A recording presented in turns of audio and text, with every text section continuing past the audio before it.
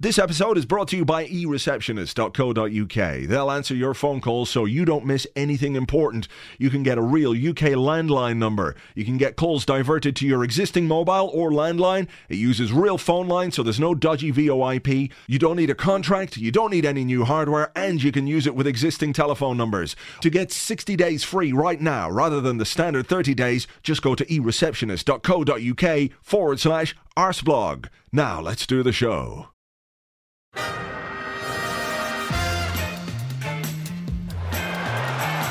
Ahí va a llegar el gol del Arsenal. Ozil marca Mesut Ozil, centro de Ozil, qué gol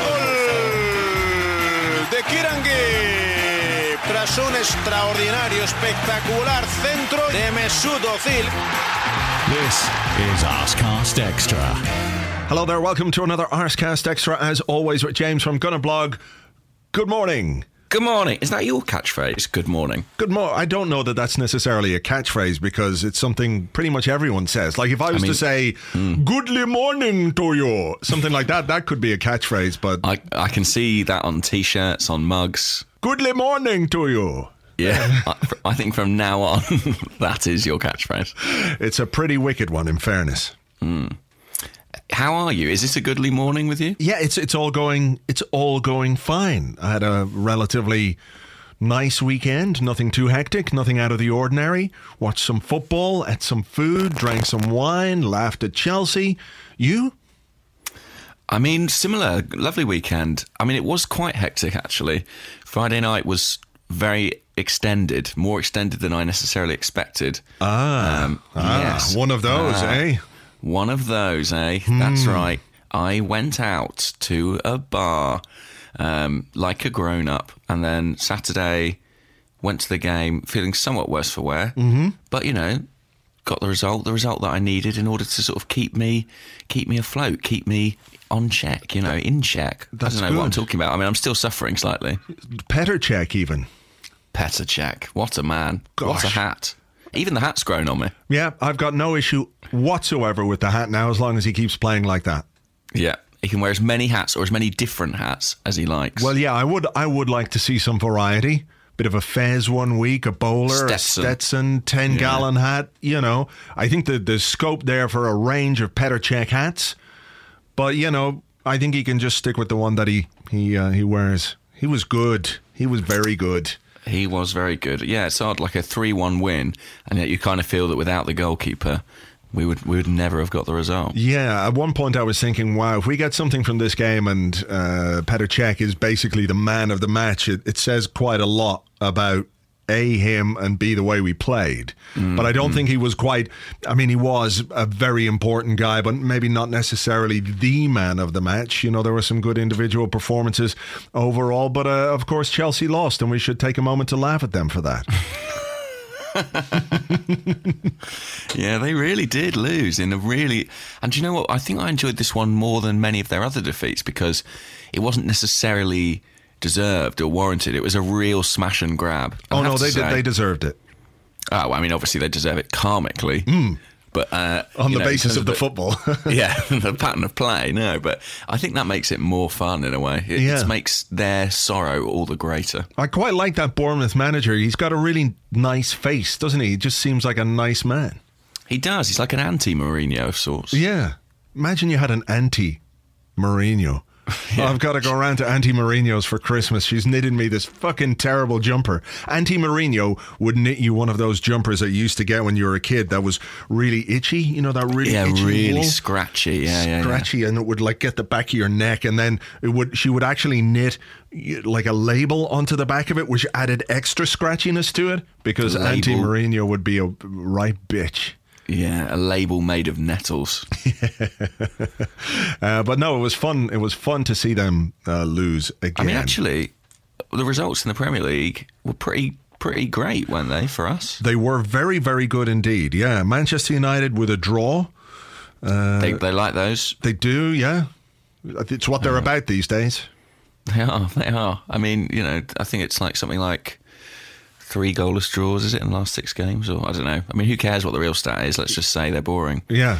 and not say they're good at defending, because that's a bit ominous, so we'll just ignore it for now. And then Liverpool, obviously the anointed new champions. Liverpool came a cropper, didn't they, at Newcastle? Well, Newcastle have been in sparkling form. Who could have predicted Liverpool getting anything from that game? I mean, it was the unstoppable force and the immovable object, so something had to give. I didn't see any of it, but I was listening to it on the radio a bit, and I'd come into the house, and then I had to go back out of the house, and just as I was driving off, I heard the second goal. I wasn't aware that there was a first goal, and I was sitting there going, oh, a goal. And then the guy said, and Newcastle have doubled their lead. And I was like, that's nice. You were like, I can chill out here. This is less significant than I thought. No, it was really, I don't know if you've seen that second goal since, but it's a really nice one. It's a real counter-attack breakaway. Moussa Sissoko, the long legs of Moussa Sissoko extending into a sprint. Yeah. It was great to see that. And then who else was there? Oh, Tottenham. City. And Tottenham. Yeah, all dropping Tottenham got points. West Brom. I mean, not as West Brom as we did. No, not as West Brom as we did, but let's overlook that. But then Manchester City came a cropper at Stoke. You know what? I watched that game. I did not. So it was one of those. I was sitting there playing Fallout 4 on the TV, but I had my laptop beside me streaming. Maybe that's what Pellegrini was doing. Streaming the game illegally, because I like to live on the edge, man. Well, we're going to have to go back and delete that and take out the bit about me going to a bar as well. We need to play this straight. Yeah, we've got reputations to uphold here. Yeah, citizens of the world we are. But that's what I was doing. But I was watching it, and Stoke were, they were good, and they played some good football. Shaqiri, Bojan, Afellay. I won't give any credit whatsoever to Arnautovic, because obviously he's a nasty man for what he did to Debussy last season. But this is very far removed from the Stoke that we're all used to, in the sense that there wasn't very much strangling of the opposition and maiming of them and clattering them and stuff. So even Mark Hughes changed his ways. I think the Stoke team's a bit like if you set up, I don't know, a FIFA or Football Manager game and then sort of allowed it to run on for like 5 to 10 years, and it got to the point where it was a bit unrealistic and all the players are at the wrong club. It just seems odd, doesn't it, this squad they've assembled? Yeah, well, it makes for an interesting Premier League. Manuel Pellegrini talking about, how his squad isn't deep enough. If only he had some money to spend. The poor guy, I felt very sorry for him. Yeah, it is. It's tough. It's tough. And I guess, all those injuries as well, that's a unique situation they've got there. And Leicester winning again. I mean, it's theirs to lose. You know what, though? I mean, it is still faintly ludicrous and ridiculous, but, who knows? I mean, their players have magic powers. First, Jamie Vardy scores in like 100 consecutive games, and then on the day he doesn't score, Riyad Mahrez scores a hat-trick. What's going on with these guys? I don't know. There was a great tweet earlier. I must see if I can find it. I think it was the Marseille coach, either the coach or the chairman, talking about. The Marseille president rejected Mahrez last winter. He said, "You think Leicester City players have a place here? I'm not a sucker." That's great. I mean, it just shows you, though, that, I don't know. What does it show you? I've got no idea. I don't know, but I mean, all this discussion about doping going on in football, no one said anything about Leicester. Come on. They've got to be prime suspect number one. They've got an alchemist. Rather than hiring strength and conditioning coaches or anything like that, they've hired a wizard to give their players fleet-footedness and goal-scoring ability. It's pretty amazing. Well, it's got to be something like that. It's surely almost nothing to do with Claudio Ranieri, but come on, knows? Maybe the man deserves some credit. How about that? I can't see that happening. I just can't see it. I mean, look, it's extraordinary what they're doing. But the thing about it is they are conceding goals, and that's what everyone says. That's where it's all going to come falling down, is that they're going to stop scoring. But they don't look like they're going to stop scoring. So no, and they've got Chelsea next, by the way. They've got a very interesting run of games. I think they've got like Chelsea, Liverpool, Man City, and someone else in fairly short order. So that might be a bit of an equaliser for them. But if they can come through those fixtures well, who knows? Yeah, they've got Chelsea, Man City, Liverpool and Everton all before New Year's Day. All right, well, that will be a big test for them. But let's get back to us then. And a 3-1 win over Sunderland. Rode our luck a little, but very nice to get back to winning ways. Very nice indeed. I mean, yeah, I don't want to put a down on it immediately, but it didn't feel like a game we played particularly well in. Is that fair to say? Yeah, I think that's absolutely spot on. Yeah. It was quite worrying at times, actually. You know, when as soon as the 4th minute you allow space for Fabio Borini, you know, hardly the most incisive forward in the Premier League these days, to get clear behind your defence, straight through on the keeper. You know, you've got to be a little bit worried about some elements of our performance. All right. Well, this is it, because as was pointed out by enraged Arsenal fans on Twitter throughout the game, Sunderland are quite rubbish. Yeah. And we made them look significantly less rubbish than they have done for most of the season. Yeah, I don't know if that was a kindness on our behalf or just, you know, a number. I think probably it has to come down to the selection or the team selection or the team. Can you call it a selection when you don't really have any other choice? No, it's a team in position, isn't it? Yeah, so Arsene Wenger forced into a new central midfield partnership, Flamini and Ramsey. You've got 2 guys on the wings who haven't played a great deal of football this season, Joel Campbell and Alex Oxlade-Chamberlain. And I think that there's an element of having to rely on the wide players a bit to give you some defensive cover, and maybe also from your defensive midfielder to be a bit more defensive than Flamini was.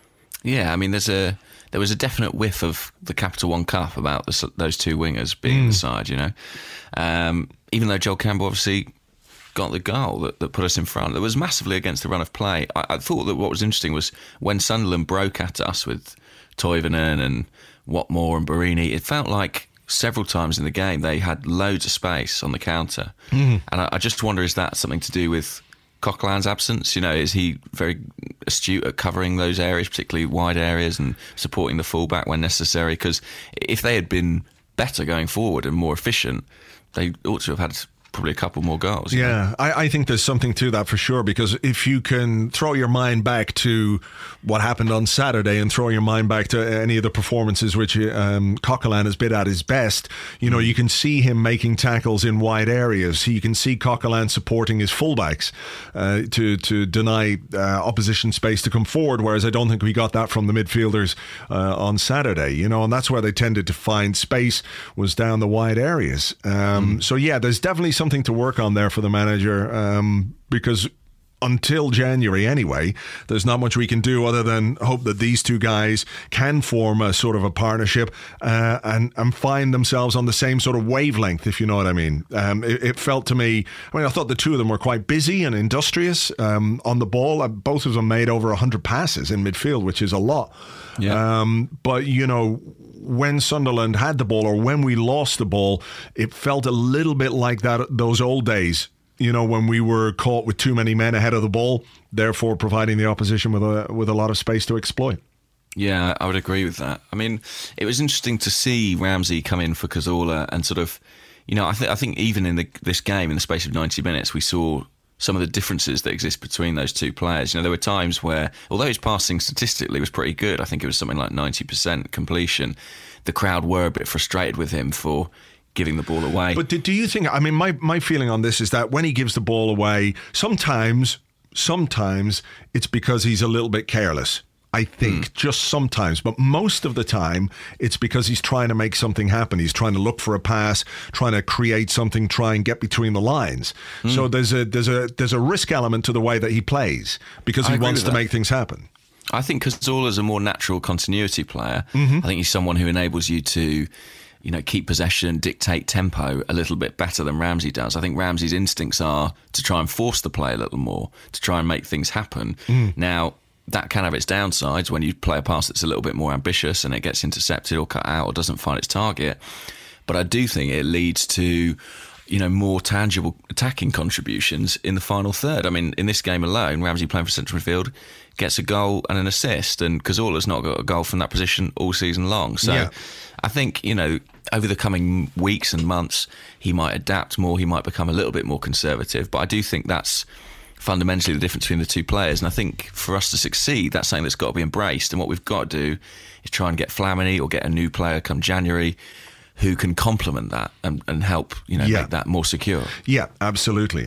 But I thought it was a good return. I thought, for his first game back in the centre of midfield as well, for months and months and months, I thought his performance in general was positive. It was more positive than anything else. And as you say, it's a goal and an assist. Mm-hmm. And that's a pretty good return. Joel Campbell then with a goal, like you said, slightly against the run of play, but it was sharp movement and a great pass from Mesut Ozil. Yeah, it was. And obviously, it was really interesting to see this game. Look at that team lineup. I always think when I think of our first 11, I think there are 3 really great players in there. And those are Cazorla, Alexis and Ozil. And to me, they always stand out, especially on the attacking side. And obviously, without 2 of those against Sunderland, there felt like there was a big onus on Ozil. And he delivered, I suppose, didn't he? I mean, he had some great moments in the game. That little touch on the left-hand side in the second half. Yeah. If you haven't seen that, you must seek out there'll be a GIF somewhere out there, won't there? Mm-hmm. But it's a beautiful turn. But he had some brilliant moments. But the pass, absolutely inch perfect, enabled Campbell to take it first time. And it was interesting to see, I think, the 2 performances of Campbell and Oxlade-Chamberlain in this game. Does Campbell benefit from the fact that he's just got that little bit more football under his belt? Because of the 2, I would argue he probably looked the sharper, the more appropriate to be in the team at present. Yeah, I mean, Oxlade-Chamberlain really struggled, didn't he? Didn't get into the game at all. To an extent, I think you have to look at it from the point of view that he's just back from injury. And this was his first start in I don't know how long. So there's an element of forgiveness, I guess, from that point of view. But it's still a bit worrying that this season is one that he really is struggling to make a mark on. Because we know he's a better player than we've seen this season. We know certainly he's a much better player than what we saw against Sunderland. But maybe it is one of those things that with a run of games, again, I don't think that we have too much choice, to be perfectly honest. With a run of games, he might just sort of play himself into a little bit of form. Yeah, I mean, I hope so. This, what worries me when you say that about this season is that I feel like we said that about last season as well. Yeah. And he seems perennially in a comeback. I suppose I don't want to say it almost, but it's approaching that sort of Wilshere level of he's always getting over some sort of injury. But I would never have said back in the summer that I thought Campbell could be in a position where he might have a better claim for a first-team place than Oxlade-Chamberlain. I would have been incredibly surprised to see that happen, and yet here we are. Because one thing that Campbell does give you, it seems, is goals. He's already got a couple to his name, and he could have more. His movement, actually, in the final third's pretty decent. And I think that's a really important thing in those wide areas, being able to come in at the far post, make that run inside a fullback. And I guess as someone who's played as a striker, he naturally has that in his arsenal. So, look, this habit we have of conceding goals after going ahead before half-time raised its ugly head again. At what point does that start to become like a psychological issue? Because they've got to be aware of it. It's happened too often for it not to be somewhere in the back of their minds. And then we concede a free kick. Free kick comes in. Clumsy own goal from Giroud, I would have said. Yeah, he goes with the wrong foot, really, doesn't he? That's the issue. Just bash it away with your right foot. But anywhere except there, really. Yeah, pretty much. Yeah, I mean that's the danger you risk, though. By not using the foot that's correct for making a clearance. That's the way he finishes some of his goals at the near post. Indeed, yeah. So yeah, it was a little bit clumsy, but also it felt a bit, oh God, here we go again. Having done the same against Norwich, having done the same against West Brom. It did. It was horribly predictable. And that's the worst thing about this Arsenal team, actually, is when they've got a bad habit, it takes them a while to shake it. They can fall into some nasty patterns, and this appears to be one. And at that point, when the whistle went for half time, there was a real sense of deflation because we'd been a little bit fortunate to get in front, and then to let that slip. After Manchester City dropping points earlier in the day, there was a sense of, right, we've got to capitalise now. We've really not done that in the last few weeks, and it was sort of a real head and hands moment of thinking, oh God, we're going to let it slip again. But I did think that we were, I don't know, at least we responded, in the second half. At least we produced something, and the goal that we scored to go ahead was a a fantastic goal. I thought that was a really, really good goal because Giroud struggled in the first half. It's not easy playing against three central defenders. I don't think the crossing was particularly good. But I thought he might have been stronger with the ball. Too many times he tried to lay it off first time or little flicks and what have you, when maybe he just should have held it up and found an Arsenal player and given us that little bit of momentum that we were struggling to find. Then he scores an own goal. You're thinking, oh God, this is gonna be bad. But the finish, the run actually, and the finish was really brilliant. Yeah, I thought all through that goal there was good play. I think if you take it right back, Nacho Monreal does really well. Yeah. He picks up the ball very deep, and it would have been very easy for him to just lay it off, play a simple pass inside, but instead he drives towards the penalty box, creates a bit of space, creates a bit of chaos. And then Ramsey's pass, very good. And Giroud, his movement inside the penalty box can be really superb. And that was a good example of it. And a good header too. He might have had another goal as well. He had a header cleared off the line, didn't he, from a set piece? Yeah, true. So he bounced back pretty well after half time. Yeah, so we're 2-1 up. And then, of course, there were moments where we had Petr Cech to thank. I think it was 1-1, actually, when he made that save on the line from Fletcher. You're right, It was a Fletcher shot that he saved out for a corner and then kept the scores level. Just before we got the third goal, there was a very, very good chance for Sunderland to equalise. Van Aanholt. Was that the one he hit over? Yeah, he hit over. Bellerin had no idea where he was. It was very similar to the movement of Joel Campbell in the first half, but it didn't go over very far. No, and actually Norwich had a couple of chances not too dissimilar to that, didn't they, in similar areas? So definitely something to watch there. And then a goal to seal the deal from Aaron Ramsey. Callum Chambers' shot deflected into his path. I mean, again, this comes back to what you think of Ramsey as that kind of midfield player. It's the 93rd minute or 92nd minute or whatever it was, and where is he? He's in the 6-yard box waiting for the ball to break to him. That sums up the way he plays. Well, he's got great stamina, great engine, and a great desire to score goals. That's the thing. I mean, you never get that sense with Cazorla necessarily that it's something that motivates him. But whereas with Ramsey, there's that real hunger to score, and that's what pays off. When that, you never like to make comparisons to players that you hate, but he's got that sort of Frank Lampard-esque ability to be in the right place at the right time. Let's say Robert Pires-esque. It's a bit nicer. Yes, a lot nicer. So look, well, that made everything a bit calm for the final couple of minutes because it felt like we were on edge. Arsene Wenger saying afterwards that it's good preparation for the game against Olympiacos on Wednesday. Yeah, I mean, I guess it is in terms of the result, but it wasn't a performance that made me think that we're ready to go and win by a 2-goal margin in Greece. Well, was it just more important to win than perform? In the sense that they could look now at the way we were carved open a few times and say, look, midfield, you can't allow this to happen. This is what you've got to do to prevent that, because it's difficult to see Olympiacos doing anything differently to the way Sunderland approached it. They don't need to score goals. They need to stop us scoring goals. So they're going to sit off. They're going to invite us on, I think, to a certain extent, and try and hit us on the break the way that Sunderland did and look to better finishing.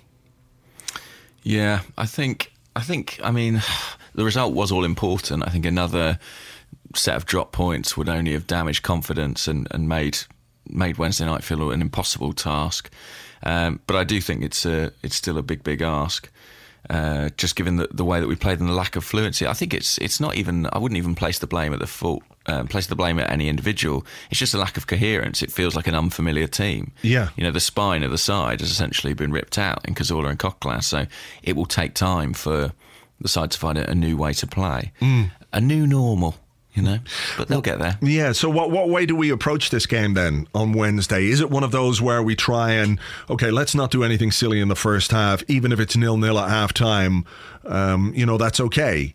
We know what we've got to do. We've got to score at least twice. We've got to win 2-0 or any other win other than 2-1. So yeah, I don't think you go gung-ho, do you? I mean, I think Arsene Wenger said it himself after the last Champions League game. You just got to go and try to win the match, because if you get to 1-0, your chances of getting to 2-0 sort of exponentially increase, because Olympiacos might be prone to panic. They'll feel they've got to come forward. You'll create space on the counter. So I think you've got to go and play a relatively patient game. I think, falling behind when you need to win by a substantial margin, it would be a massive blow. Are we capable of that, though? Is that the way that we could genuinely approach it? Because Arsene Wenger might look at it as a way and say, well, look, if we score a couple of goals early on, that gives us the momentum, and then, like you say, they're going to have to come out and play, and then that leaves us space to try and get in behind them. So it's going to be a relatively tricky one, isn't it? It'll be interesting to see what the approach is. How would you expect the team to differ, if at all, from the one that we saw against Sunderland? I do wonder if Walcott might be involved in some way. I don't know if that would be from the start. I don't know. Could he play Walcott on the right? I mean, he seemed very unwilling to do that. But Giroud is scoring goals. Mm-hmm. He's scoring pretty regularly. Walcott could give us something extra from the right-hand side. I do wonder if that's... Yeah, I don't know. What would you do? I mean, I'd find it... There's ups and downs, obviously, of Walcott playing from the start because, if you are chasing a goal then later in the game, you don't really have anything on the bench to bring on. That's it. Then you're sort of looking at Alex Iwobi or bust, aren't you? Or the Jeff, of course. I think the Jeff is injured. I saw George Bird was writing on his Arsenal youth blog about how the Jeff picked up an injury on Friday night playing for the under-21s. So... there we go. Well, there we go. We've got no chance. Yeah. But, no... of course, we're wearing the black kit. Oh, yeah, of course. I mean, do we... it seems that we're not... We're throwing the game, effectively. Yeah. I mean, is there any... We've got to go and try and do it, right? Because, I mean, obviously, we'll probably get onto this in the questions, but there's no sense that, like, this is more trouble than it's worth sort of thing. Let's just suck it off and focus on the you've league. got to have a go at it. It's just... At what point do you really have a go, if you know what I mean? Like, do you wait those 45 minutes and then say, right, let's blitz them for the second half, or do you try and come out really quickly in the game and get on top of it and grab a hold of it? Both of those options have their own risks, I guess. So how do you see Arsene Wenger setting this team up? I think it'll be very similar. I think, as you sort of alluded to there, I think you might have to keep Walcott back just so you've got something that enables you to change the game, change the dynamic. And he's only just back from injury. I'm not sure I can see him starting. So I think it'll probably be the same team. I can't see... Yeah, I think that'll be it, to be honest. I think it'll be the same 11 against Sunderland. Whether or not maybe they will just come out the blocks. Maybe that's just, in some ways, without Coquelin, maybe we have to be a little bit more cavalier and take the game to people. Yeah, well, we'll see. Indeed. All right, well, look, we're going to call an end to part one right there. We're going to be back with part two and your questions right after this.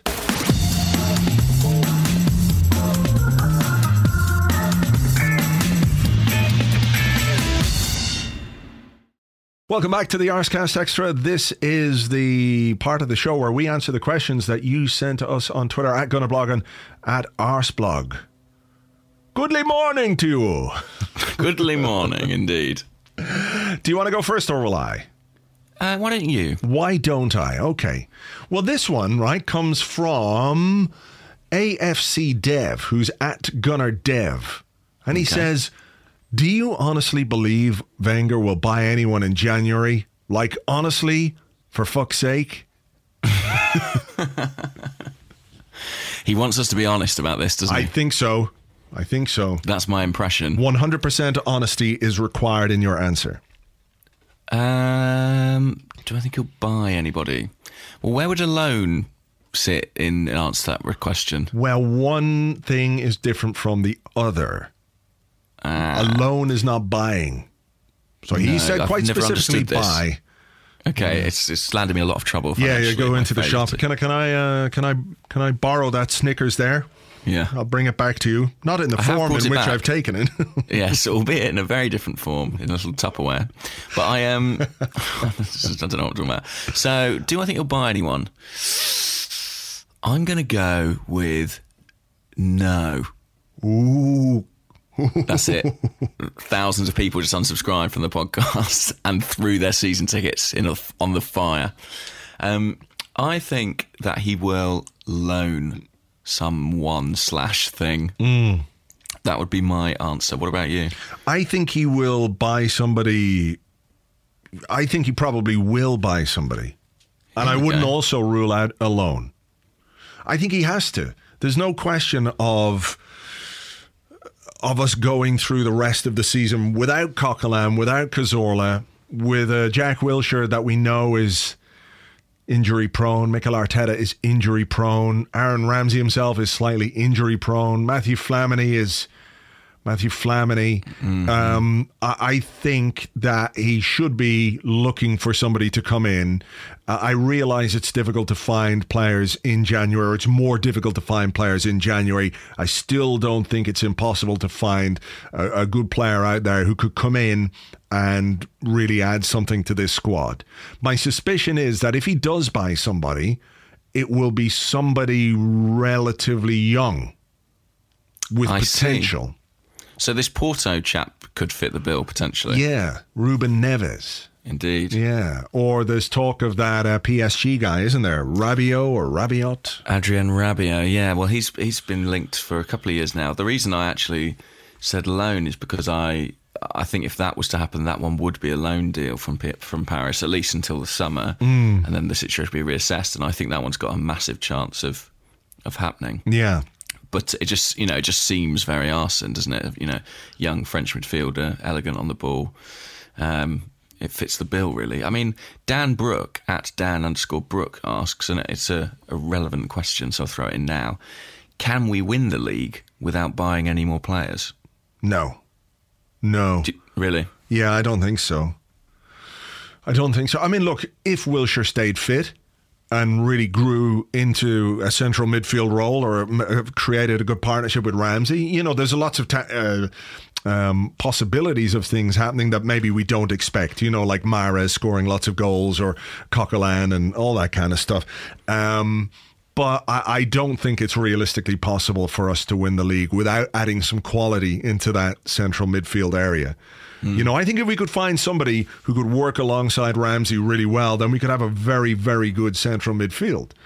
But, I just don't see that it's possible for us to win the league by playing the same players week in, week out. Ultimately, that's going to fatigue them. There are issues, even if they do stay fit, that if you're having to play the same players over and over again, they get tired. As we've seen, and then they get injured. And is that the only area, central midfield, do you think? Is that the one? It's the only area I can really see him buying somebody in. Yeah. Because he'll look at Welbeck coming back, won't he, as another forward option. Hopefully he returns in January. Walcott's there, Giroud is there, Joel Campbell is actually scoring goals. I mean, look, if you could go and find a world-class striker, of course, that would be lovely. But again, we come back to who exactly is that player that we could go and get who could realistically come in. I mean, is there anybody available in January that wasn't available in the summer, and we couldn't get anybody then? Perhaps not. I mean, the one thing about the holding midfield position is you'd have to think that there is some sort of long-term planning in place there, because Mikel Arteta's contract expires at the end of the season, Mathieu Flamini's too. So you'd imagine there would be targets lined up, for that eventuality. And it may just be a case of trying to accelerate that deal and move it forward, as Arsenal did when they signed Nacho Monreal in January a few years ago. Yeah. And we have bought good players in the January window in recent years. Monreal is one. Last year, Gabriel Paulista looks so far to be a terrific find. So sometimes you have to think outside the box a little bit. But I'd like to think we could get some business done. Don't get me wrong. I would love to see us sign a midfield player. I think we really need to. I would agree that without doing that, it's difficult to see us sustaining this title challenge. But I just wonder if it might be a temporary deal, a loan deal, rather than a permanent buy. Yeah. Well, I guess we'll have to wait and see. But look, you've got to think that any failure to do business in January would make any failure to win points completely intolerable, because it's so obvious that we need to bring in at least one good player, at least. And Arsene seems unusually open about that too. He seems very, he's talking about that freely, that he would like to do something. But then I guess we have heard that before. Well, here's Captain Cazorla, at Captain Cazorla, who wants to know, should we take back Fabregas? Wow. What a question, eh? What a question. Because Well, I'll make no bones about it. There was a time where, when he was available and on the market and leaving Barcelona, I was absolutely certain that Arsenal should take back Fabregas. Anyone seeing those recent little compilation clips of his form for Chelsea of late will have second thoughts, because he is a shadow of himself, isn't he? He really is. But then lie down with dogs and all that, you know. Yeah. There was a brilliant tweet at the weekend. Did you see this? I retweeted it on my timeline. It was by a guy called @Network, who I think works for... What does he do? I don't know, but that was his name anyway. And he said, the tweet reads, Fabregas buys a fish and chips and walks down to the river. He takes a burner phone out of the chips bag and dials. And then just says Fabregas, he knows. And then Arsene Wenger, no, he doesn't.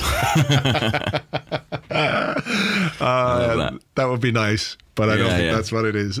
Yeah, it would be great if that was the reveal all along. It sure would.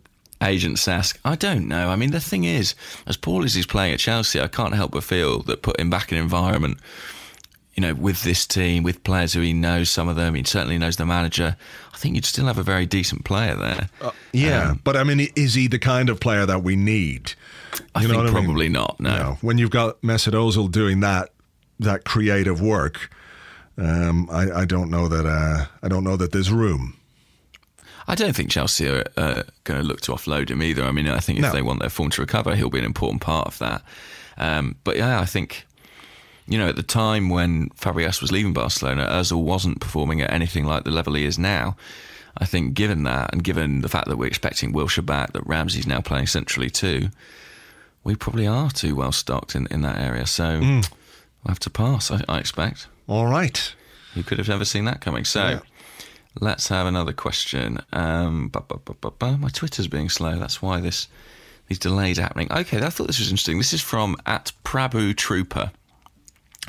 And in the week that Gary Neville leaves his position at Sky to take up a job at Valencia, he asks, do you think it's best if Thierry Henry quits punditry and focuses on coaching before it's more of a fame damage? And I assume by that he means it before it does more damage to his reputation.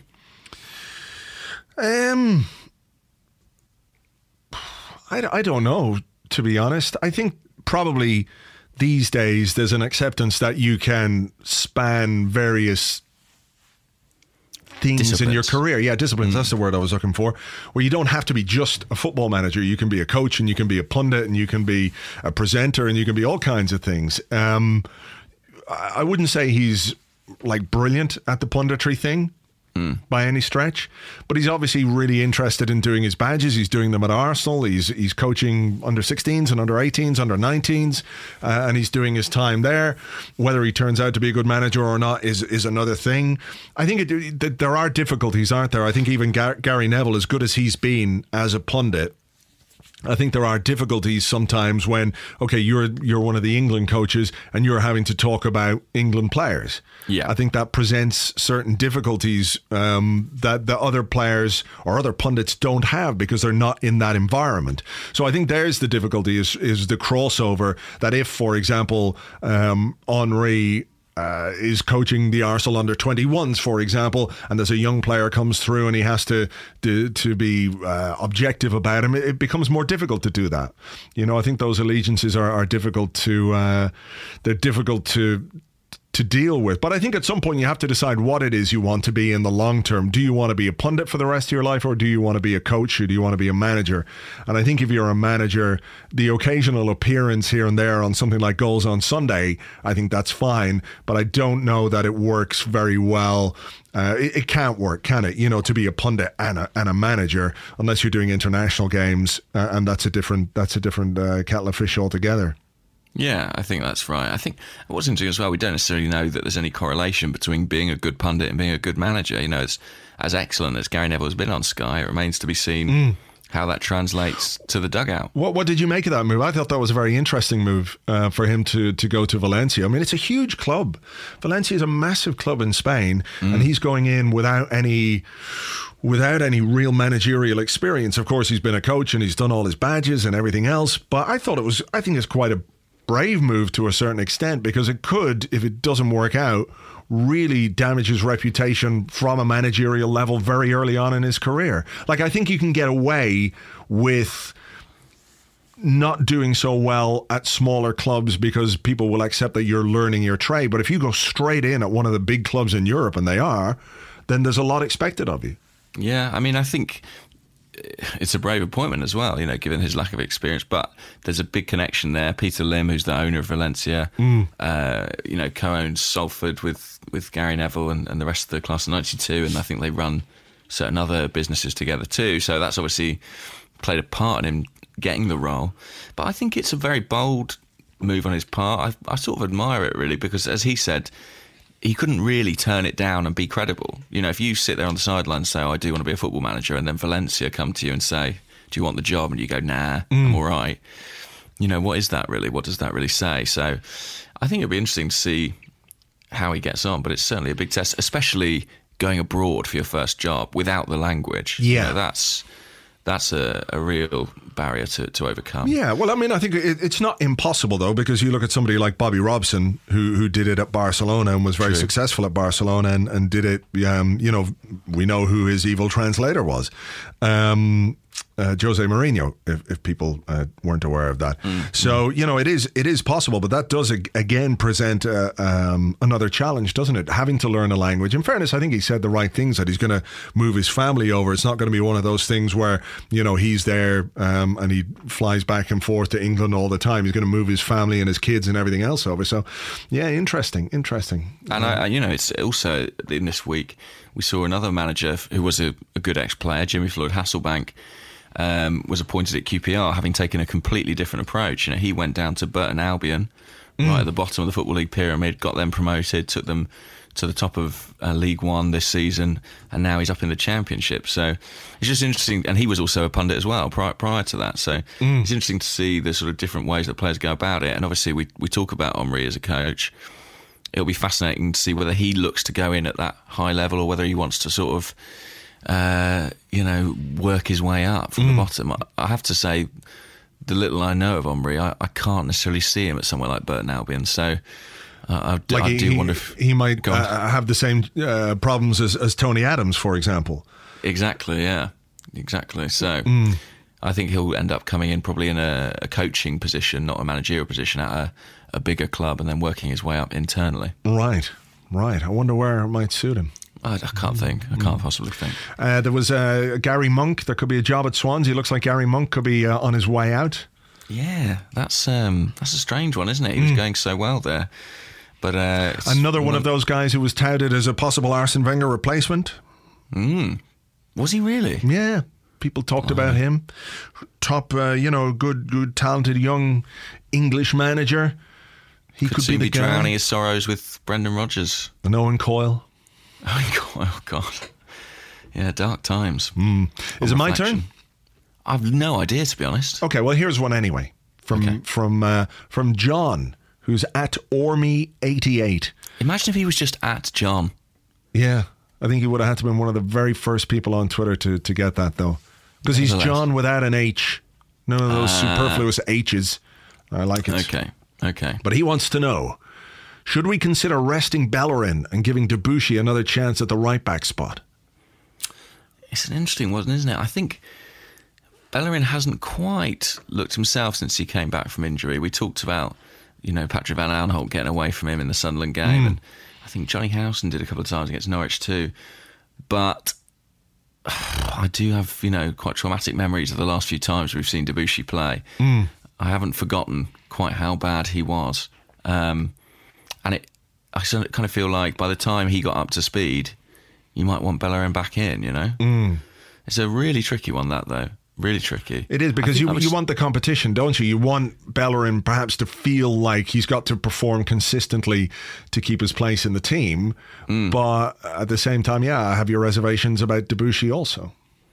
That's it, because you're dropping Debuchy in without any kind of rhythm. You know, you're just asking him to immediately step up to the plate, and evidence this season suggests that's not really something he's capable of. He just hasn't got the match practice that you probably need to function well in a back four. Yeah. So I'd stick with Bellerin on balance, but I mean, look, he's a young player. There will be dips. You know, his progress over the past 12 months has been phenomenal. But it was inevitable that at some point he would slightly plateau or go backwards a tiny bit. And it's how he responds to these challenges that will determine how good he becomes. And what we learned last season, you think of that performance he had at Dortmund and the way he bounced back from that, is that he has got the resilience and the attitude required to do it. Let's just hope he's fresh enough to give it the focus it needs. Yeah, I tend to agree with that. I mean, I give him another few games, and if there were still some problems then, I think you've got to maybe take him out of the firing line a bit because he is a young player. And like you say, these plateaus in development, they happen really, really frequently. I think it's just something that's part of the learning process for most young players. You know, they have this freedom. They, you know, when they come into a side, there's no expectation on them. And then when stuff like the chance at the end of the game against Sunderland at the weekend happens, you know, maybe you start to doubt yourself a little bit and start to worry about where you are on the pitch, and things like that might have come naturally beforehand, if you know what I mean. Of course, yeah, of course. But I'd stick with him for now, certainly. Yeah. Certainly against Olympiacos. I've got another question, and it's from Jan London, or Jan probably, now I think about it. And he's at Gunazag on Twitter. Okay. And he says, with Santi out for who knows how long, 3 to 4 months it's looking like now, who should be our penalty kick taker until he's back? And I assume that's with Mikel Arteta also out for the time being. When he's on the pitch, Giroud. Yeah? Yeah. He's taken good penalties for us in the past. Yeah, if I remember correctly. I'm just trying to think who else you would look at as reliable. I don't know anyone else really in the side, because Mesut Ozil's had a few penalties for us that haven't gone particularly well. I'm not sure he's the Ramsey. most. Maybe. I don't think I've ever seen him take a penalty though. Has he? Me neither, but I can't imagine. I think he'd be all right though. Sure. I mean, composure's not one of his necessarily one of his strengths, but he can strike a ball. Yeah, for sure. I think I go with Giroud first. If he was on the pitch, then he would be the guy. After that, maybe someone like Ramsey or what if Alexis was fit? Would you consider him? Yeah. He's taken penalties. He's taken a couple, hasn't he? I'm not sure, to be honest with you. I'm pretty sure he's taken at least one in his first season. He scored at least one penalty, as far as I can remember. So yeah, I think you've got to look to your forwards first.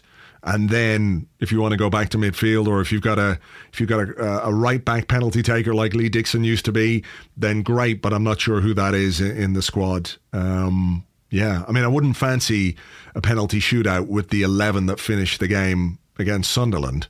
No, you would not.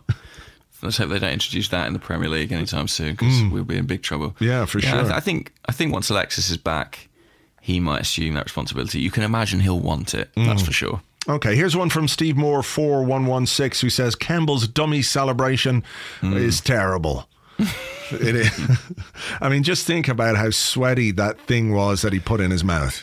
It's not. Yeah. Oh, there's an expression. Because I guess he would have had to tie it onto the string of his shorts, right?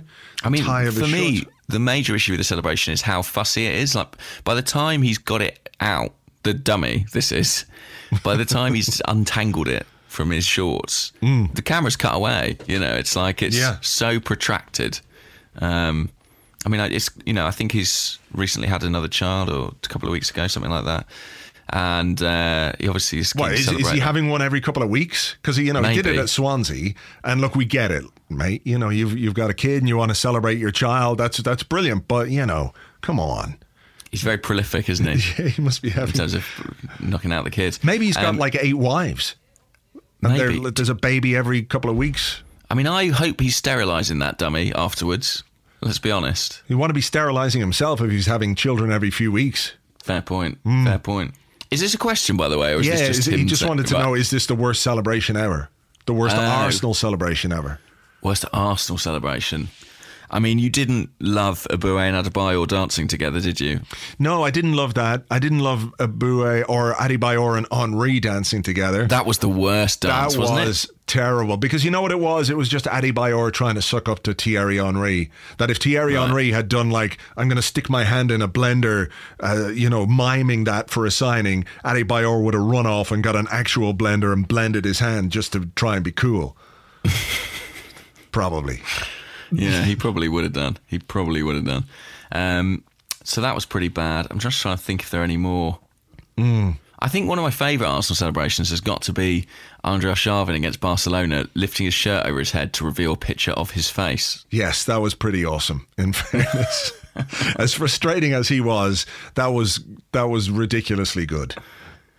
That was pretty great, wasn't it? Any others stand out, either good or bad? I don't know. I tend to forget. I think goal celebrations in general are just ridiculous. They should be outlawed. I've said this before on this podcast that, I don't understand players going mental and, leaping around when they score in the first 10 minutes of the game, like they've scored the winner in the cup final. A manly handshake and make your way briskly back into your own half. And then if in the final 10 minutes you score a goal that could win a game, by all means, strip off and moon or do whatever you like, run around the pitch like crazy. But, until then, there's no call for any of it. And I would outlaw it if I was the manager. No celebrating goals unless they're absolutely surefire winners in important games. Like a winner against Wigan. I imagine that's how Sunderland's Duncan Watmore would celebrate a goal, with a gentle handshake and a neat trot back to his own half. He really reminded me of like something from one of the Arsenal Gent columns. He was like a player from 100 years ago. Just because of his name? His name, but also his manner. Like, he sort of ran in that sort of slightly strange Stanley Matthews sort of jinky way, where it's like the pitch is kind of giving way underneath him all the time. He's perennially out of breath. He had polio as a child, you see. It was a bit like that. He looked undernourished, very pale skin. He had rickets. I mean, he's a good player and an interesting player. He's a guy who went to university. He's left with a first-class degree, and he's a Premier League footballer. Which, he's not 21 too many now. of those. No, that's why he's making the breakthrough a little bit later. But he's a big prospect. But I do think he looks like he's just come out of a time machine onto the pitch. I tend to agree. I think anything that's choreographed is a little bit unpleasant. Like, remember that there were viral videos of that? Were they a team from Iceland or Sweden? Where every time they would score, they'd like go around, and then one of them would pretend to be a fish and he'd reel it in and he'd flip-flop across the ground. Or, they'd make a throne and the guy should sit on the throne. Basically, every single one of those players should be kneecapped for those celebrations. I mean, if you're spending that much time on that, I'm worried that you're not drilling set pieces. Do you know what I mean? Exactly. They probably conceded like 50 goals a game from corners, but we only saw their goals and their celebrations. This is it. I mean, maybe that period where Arsenal were quite bad at defending set pieces, they were just really working really hard on, I don't know, a goal celebration for Francis Coquelin, but we just never saw it. And we never will. He'll never score. He'll never play again. Have you got one more, or? I think I'm out. I think I'm all good. Okay, well, here's one final one then. This comes from Dippers at Dippers07. And he says, if you were given the choice between 1 million or Arsenal winning the title, what would you choose? Now, he doesn't say a million what. I'm guessing he means pounds or dollars. So hang on, what is my choice? £1 million? Well, no, 1 million. Okay. Just 1 million. So a choice between the number 1 million. Or 1 million of something, or Arsenal winning the title. Let's say it's monetary first and foremost. Okay, let's say it's pounds. I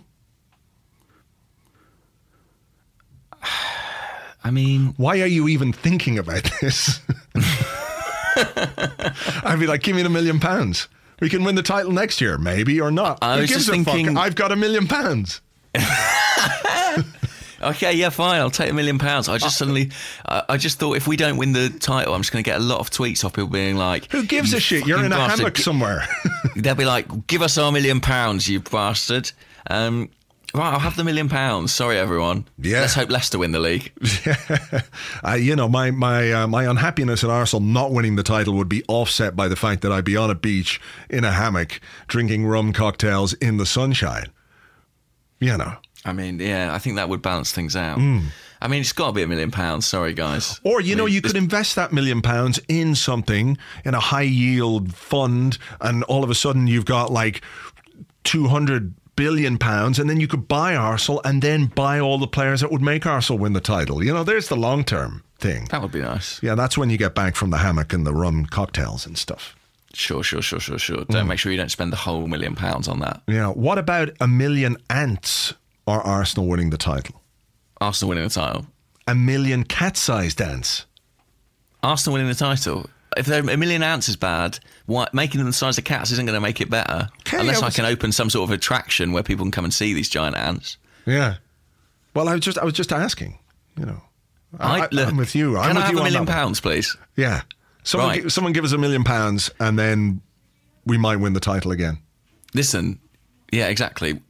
Before the injuries, I would have been on the fence, but we're not going to win it now anyway. Can I just have £1 million, please? It would make our lives a lot better, and then we'd be able to do more podcasts. Imagine if someone gives us £1 million, we'll do a podcast every day next week for the whole week. For the whole week. Yeah. And won't that be a Merry Christmas? What a commitment that is to people's audio entertainment, to their aural pleasure, if you like. There's a billionaire somewhere out there listening, stroking his beard and thinking, that would be good. Yeah. Actually, think of all the commutes that would solve. I would do a podcast every day if someone gave me £1 million. I would guarantee indefinitely. That. Well, not for a year. For a year. I think that would be a reasonable commitment to £1 million investment in us. In us. Sure. Yeah? Sure. Do I have to do the podcasts? Well, are you getting £1 million? Well, that's my question. Well, if we both got £1 million, then definitely we both have to do the podcast. Fine. Well, let's both have £1 million then. All right. Let's not argue about this. Great. Well, I'm glad we all agree. You guys get the £1 million together, and then the podcasts will happen. I don't know how anybody could resist contributing to Kickstarter.com/Arsecast every day. Yeah, go fund us or whatever it's called. Yeah, that'd be great. Yeah, let's give set us that your up. fucking money. All right. Well, look, we're going to leave it there. Who have we got at the weekend? We've got... I don't know what accent that was. Goodly morning to you. Yeah, goodly morning. Aston Villa, the Remy Gard reunion. Is that home or away? It's away. Away. Okay, so the Remy Gard reunion and, of course, Olympiacos. So we're going to have a lot to discuss on the Arsecast on Friday and much to discuss on next week's Arsecast Extra, the first of 365 consecutive Arsecast Extras, because we'll have £1 million each. Absolutely. The Europa League introductory special. We'll talk to you then. Until then, have a good one. Bye-bye.